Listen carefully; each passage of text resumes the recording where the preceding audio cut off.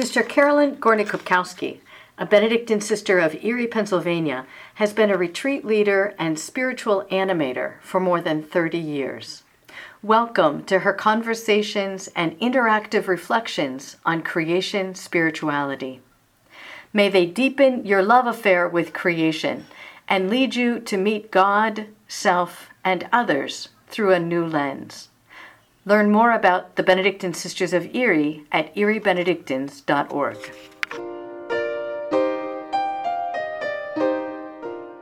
Siri informed me that Lent refers to the period prior to Easter.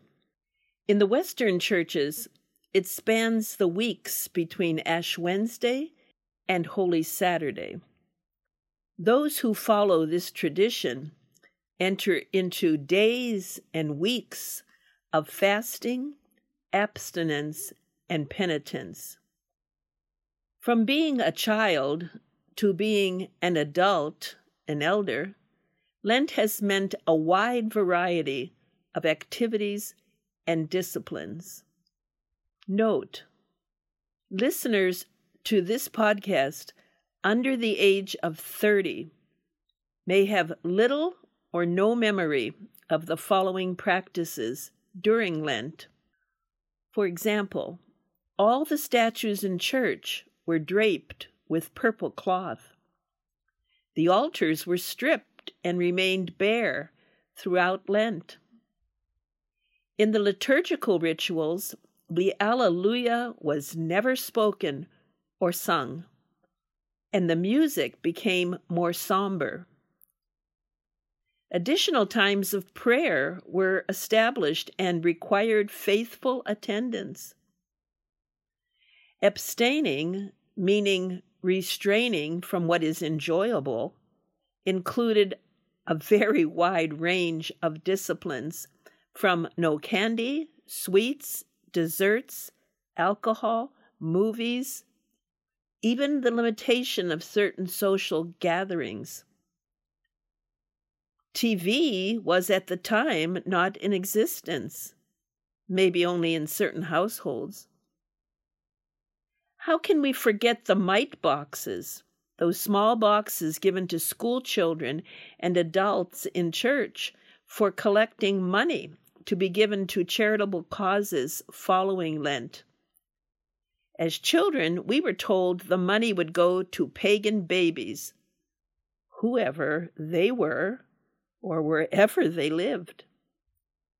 Emphasis was on the penitential aspects, such as fasting and the denial of our self-indulgence. Personally, as a child, I did not look forward to Lent. It seemed to last forever, and it gave me a sense of foreboding, longing for it to end. Easter was the end point, with all its corresponding celebrations. Looking back to these childhood days and how we marked the Lenten season, I would say that the focus was on external practices or ways of being attuned to how we might become holier. And here we are 75 years later in 2022. And Lent is upon us. Lent is here. Did you prepare prior to Ash Wednesday? Did you abide by the tradition of receiving ashes on your forehead when Lent began? Are you faithful in keeping the practices you chose to follow? Or have you had enough and have set your mind now on other things? Before Lent began, I did prepare in a couple of ways, as I had not remembered doing in past years. A few remaining signs of Christmas needed to be tucked away. I began to line up possible Lenten readings, and I even caught up on past correspondence to have time for reflection and meditative practices.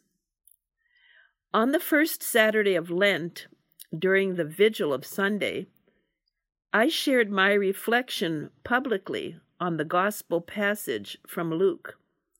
It's the story of Jesus alone in the desert for 40 days, tempted by evil forces. During Lent, I now find myself continuing the meditation of Jesus in the desert. There's been a significant shift in both my attitude regarding Lent and the practices that I follow. It seems now the emphasis is measured by internal dimensions. I bring my whole self, body, mind, spirit, to each present moment. Daily, I ready myself for the transforming resurrection by choosing practices such as mindfulness in my reading, contemplative sitting, exercising, walking, and in reaching out to others in need through charitable giving. As I record this podcast, memories of the last Sunday just prior to Ash Wednesday are still fresh in my mind. Since that was just a few days ago, the music seems to linger, and of course, the visuals. You see, a rectangular table was placed in the center of the chapel. Various objects that caught my attention were related to the scripture reading, a passage from Sirach, chapter 27, verses 4 through 7. Specifically, there was a sieve, a very large section of South African thorns, an authentic German plate holding grapes. In fact, a great abundance of large grapes from Puerto Rico. The sieve was from the USA and completed the diversity represented in this liturgical display. As the Sirach reader rose, another one of the sisters came forth, carrying the sieve.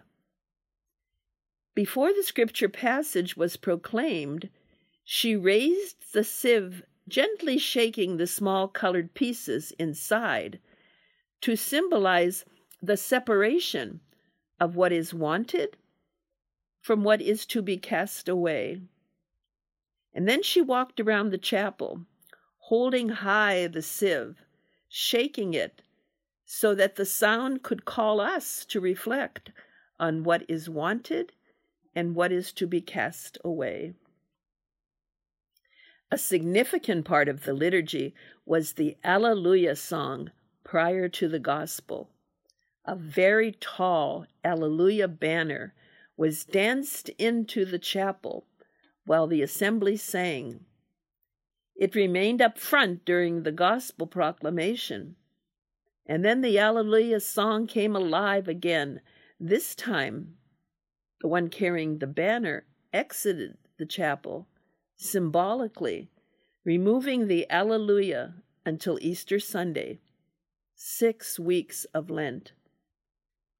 At the closing of the liturgy, we sang, "We shall be changed, the trumpets will sound." And we really sang strong and clear. The hope to be changed came from the depths of our hearts. For sure, the music does more than linger. It's awakening my body, my mind, my spirit, going deeper and deeper into the real purpose of Lent. I ask myself, what is the real purpose? It is the internal depth that is possible to reach with the grace of God. That's one part of it, the mindfulness. The other part is being moved, motivated to the point that one's energy, led by the Spirit, goes outward to whatever and to whomever is in need. It's the connections made, the relationships formed, the works of loving service that is the second part of Lent's purpose. And when the Alleluia banner is danced back into the monastery chapel and the Alleluia song returns, we know then it's Easter Sunday. We experience Easter internally and externally. Within and all around, there's dancing, singing, celebrating with Happy Easter, the greeting of a new season, where hope seems possible, where feasting replaces fasting, where healing replaces penitence, where community replaces isolation, where the risen Christ brings comfort and joy. The end point of Lent arrives. The song continues, "We shall be changed, the trumpets shall sound, the dead shall be raised, and we shall be changed." Yes, we did have a sister sounding the trumpet. And for all, Happy Easter. Alleluia, alleluia.